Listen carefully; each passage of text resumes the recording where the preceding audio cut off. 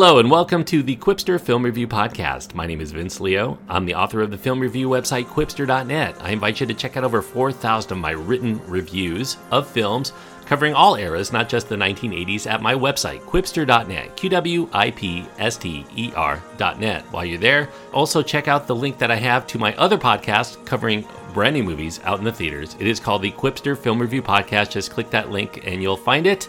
As far as this podcast goes, I just covered 3 films of the 1980s in which the protagonist gets amnesia, ends up living a different life, and then ends up improving their overall life once they get their memory back. The film I'm going to be reviewing today also features a character that gets amnesia. However, I don't think that amnesia really is a benefit to that character overall.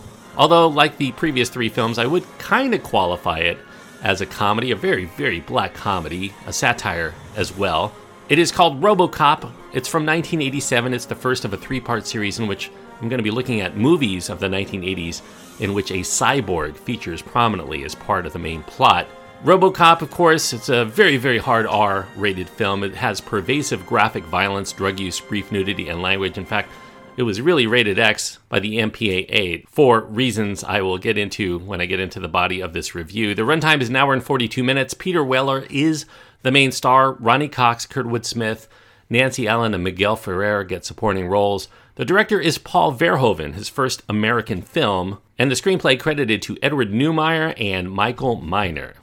Now, if you know me and you've been reading my reviews for any length of time, you know that I consider RoboCop to be a fantastic science fiction film. I really think it was undercut at the time of its release. It really is subversively posing as a cheesy B movie, which is how a lot of people took the movie at the time of its release in 1987. But if you look underneath the surface, RoboCop is actually one of the smartest and funniest and gutsiest movies of its era. It's filled to the brim with cheeky social commentary, and I think this is also one of those rare action films that hits you heavy with the satire while also engaging you on a surface level with this intriguing story and a very strong visceral dynamic.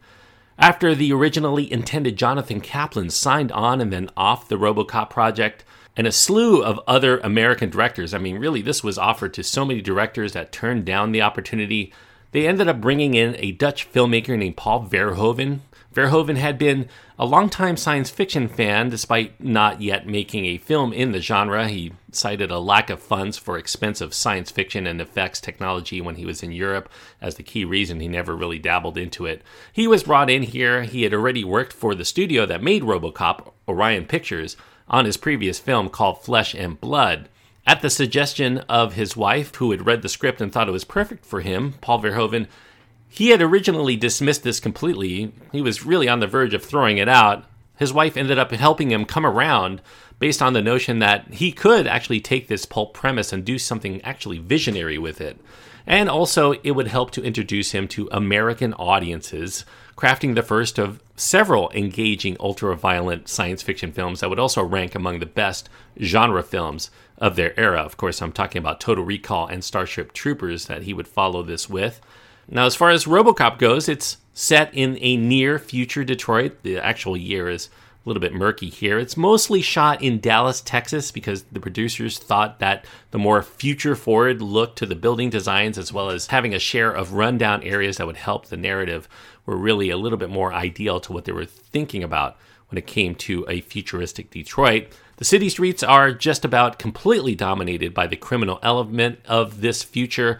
While the police are neither respected nor welcome, they're virtually walking targets out there. So, desperate to clean up the crime-ridden community and build a gleaming new one in its place, the government officials turn to a corporation called OCP, or Omni Consumer Products, to build and manufacture what they bill as the future of law enforcement, these robotic police that are more powerful and well-armed than anything anyone has ever seen before.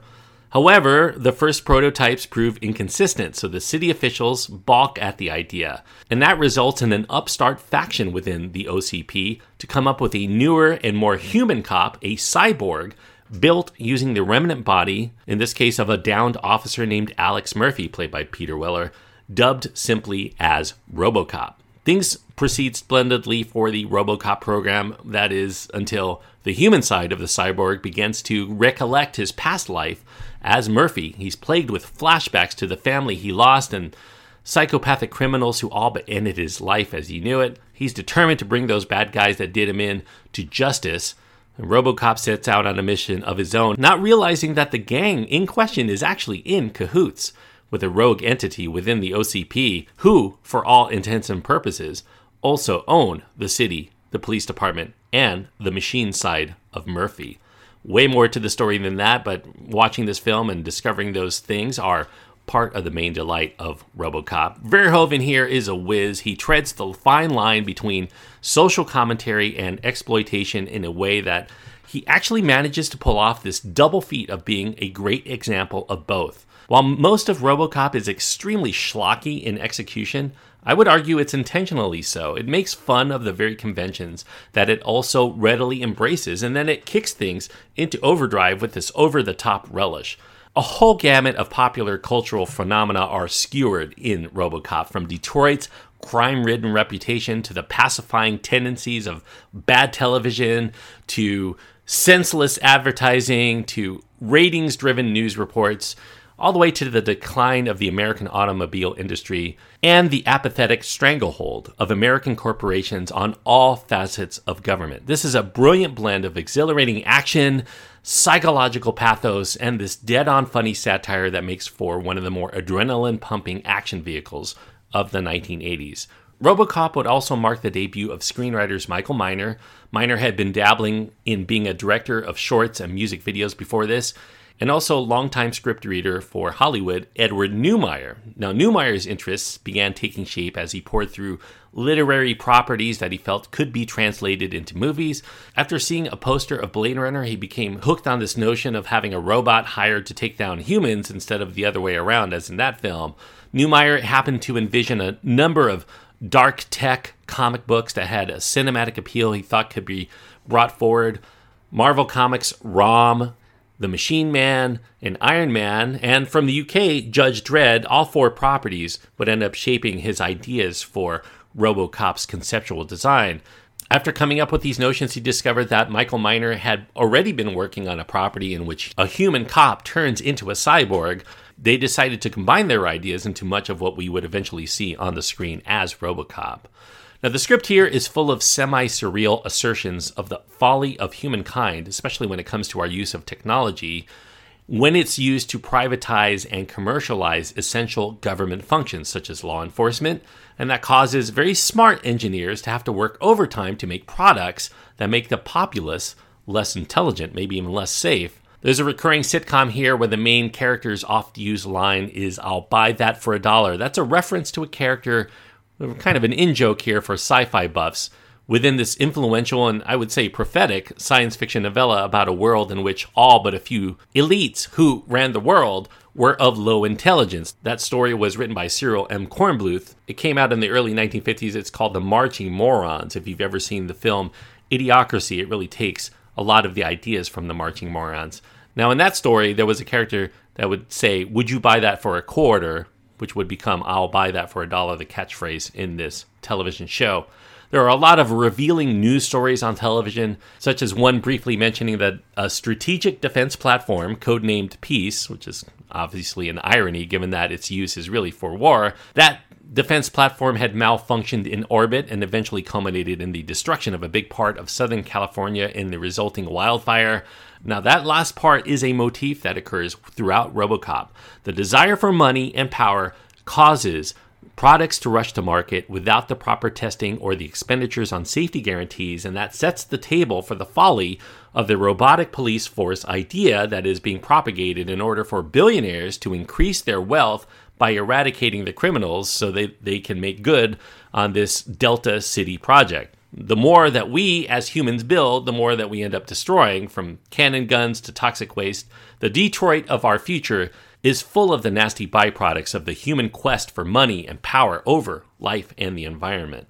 Now, this idiocy is further explored when you see a scene in which a gas station attendant, a college student studying from a book of mathematics, he meets the barrel end of a gun held by one of the main goons of the film, who further harasses him by asking him if all of his quest for intelligence can really stop a bullet from his gun, suggesting that in this world, even the dumbest person with the power to kill reigns supreme over the meek who seek to make themselves or their world better with education. Now, it should be noted here, as background to that scene, that the gas station attendant, it was made to resemble Paul Verhoeven when he was younger. Verhoeven himself is the son of a school teacher. He grew up in a part of the Netherlands near a German base where the Allied bombs would frequent, nearly killing his parents during one fateful day in World War II. He would later earn degrees in mathematics and physics, and that cemented his notion that all of this education would eventually be used by the wealthy and the powerful and the dumb to do more harm than good for society. And the commentary here on the Detroit manufactured car known as the 6000 SUX, that's kind of a nod to his ideas of American engineering. The commercial tagline for the 6000 sucks is an American tradition. The populace thinks it's preferable to have a big and fast and fancy car no matter how terrible the gas mileage or the engine efficiency may be. Now, Peter Weller here is the star. He would be sought after when several notable actors turned down the role. A lot of names you could trot out here. I could go on a long time, but David Carradine and Peter Fonda, Mark Hamill, Nicolas Cage were among those not interested. They turned down the role because RoboCop is mostly an unemotional entity and could only be seen as a human in his mouth and chin. Peter Weller was thought to be appealing for that role because of his stoic demeanor, his slender frame, so he could easily fit into this bulky suit as compared to beefier frontrunners for the role like Rutger Hauer and Michael Ironside. And he had what the producers thought were an attractive lips and chin and very emotive in that very small part of his face. Peter Weller would spend several months in the lead up to the role with a mime coach to learn how to capture the robotic movements required for the role, especially while lumbering, while donning this 25-pound RoboCop suit, as well as how to devise a way to show some inkling of humanity within that suit that would suggest the cyborg is in conflict with his own nature at the same time. Nancy Allen in the supporting role of Anne Lewis, the fellow cop. She took the role after Stephanie Zimbalist, the top choice for the role, had to turn it down when she returned to her initially canceled TV show called Remington Steele.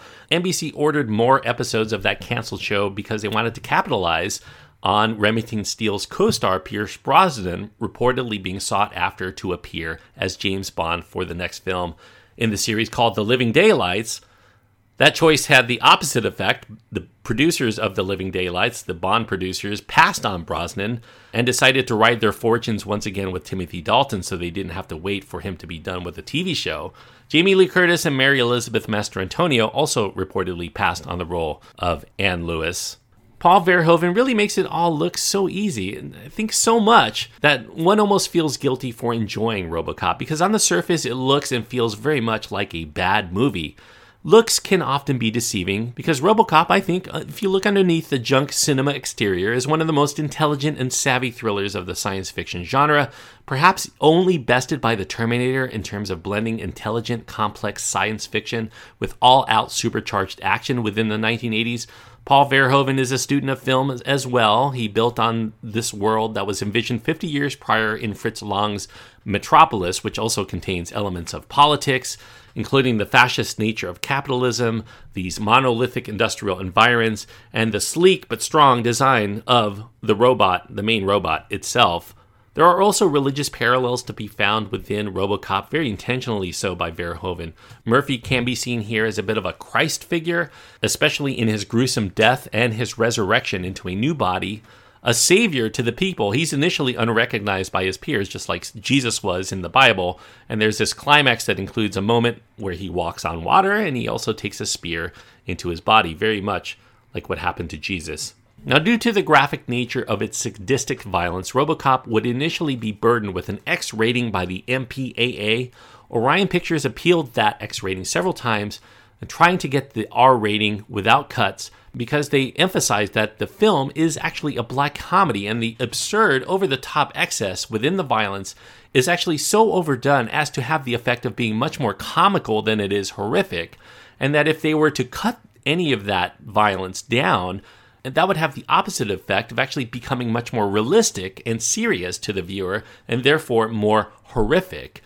Nevertheless, the argument only went so far. The filmmakers were forced to reduce the carnage to get that R rating, and they were right about it becoming much more disturbing as a result of not taking things to the point of absurdity. When I saw the R-rated film, when it finally came out on VHS, I actually could not go very far into this movie. The death of Murphy toward the beginning of this film was too much for my teenage mind to really bear. I can easily watch it today because I'm much more inured to that kind of violence, and I anticipated that it's coming, but boy, I had never seen anything that violent up to that point in my life, and it really shocked me. Almost to nausea, I will admit, at that time. Now, while RoboCop is a great film for sci-fi and action buffs, I think it should be noted that if you don't consider yourself to be among either camp, I think what you ultimately get out of it will be a little bit more limited. As I mentioned, it's quite graphically violent, purposefully gratuitous in its violence in many ways. Although, as I mentioned, it's so absurd that you actually are able to distance yourself from the horrors of the sadism, to actually find it amusing without feeling yourself like a sick bastard for enjoying it. Again, I must emphasize, if you cannot stomach excessively bloody carnage, do not attempt this film, even though I ultimately think that the violence adds a great part of the appeal and the satire of what Verhoeven is trying to achieve. Now, the movie would prove to be a pretty big success at the box office. It dominated its first 2 weeks of release at number 1. It ended up taking in over $53 million just within the US, and that placed it within the top 20 highest grossers of 1987. It would rake in even more than that worldwide, and it only had a budget of about $13 million, so pretty big hit here.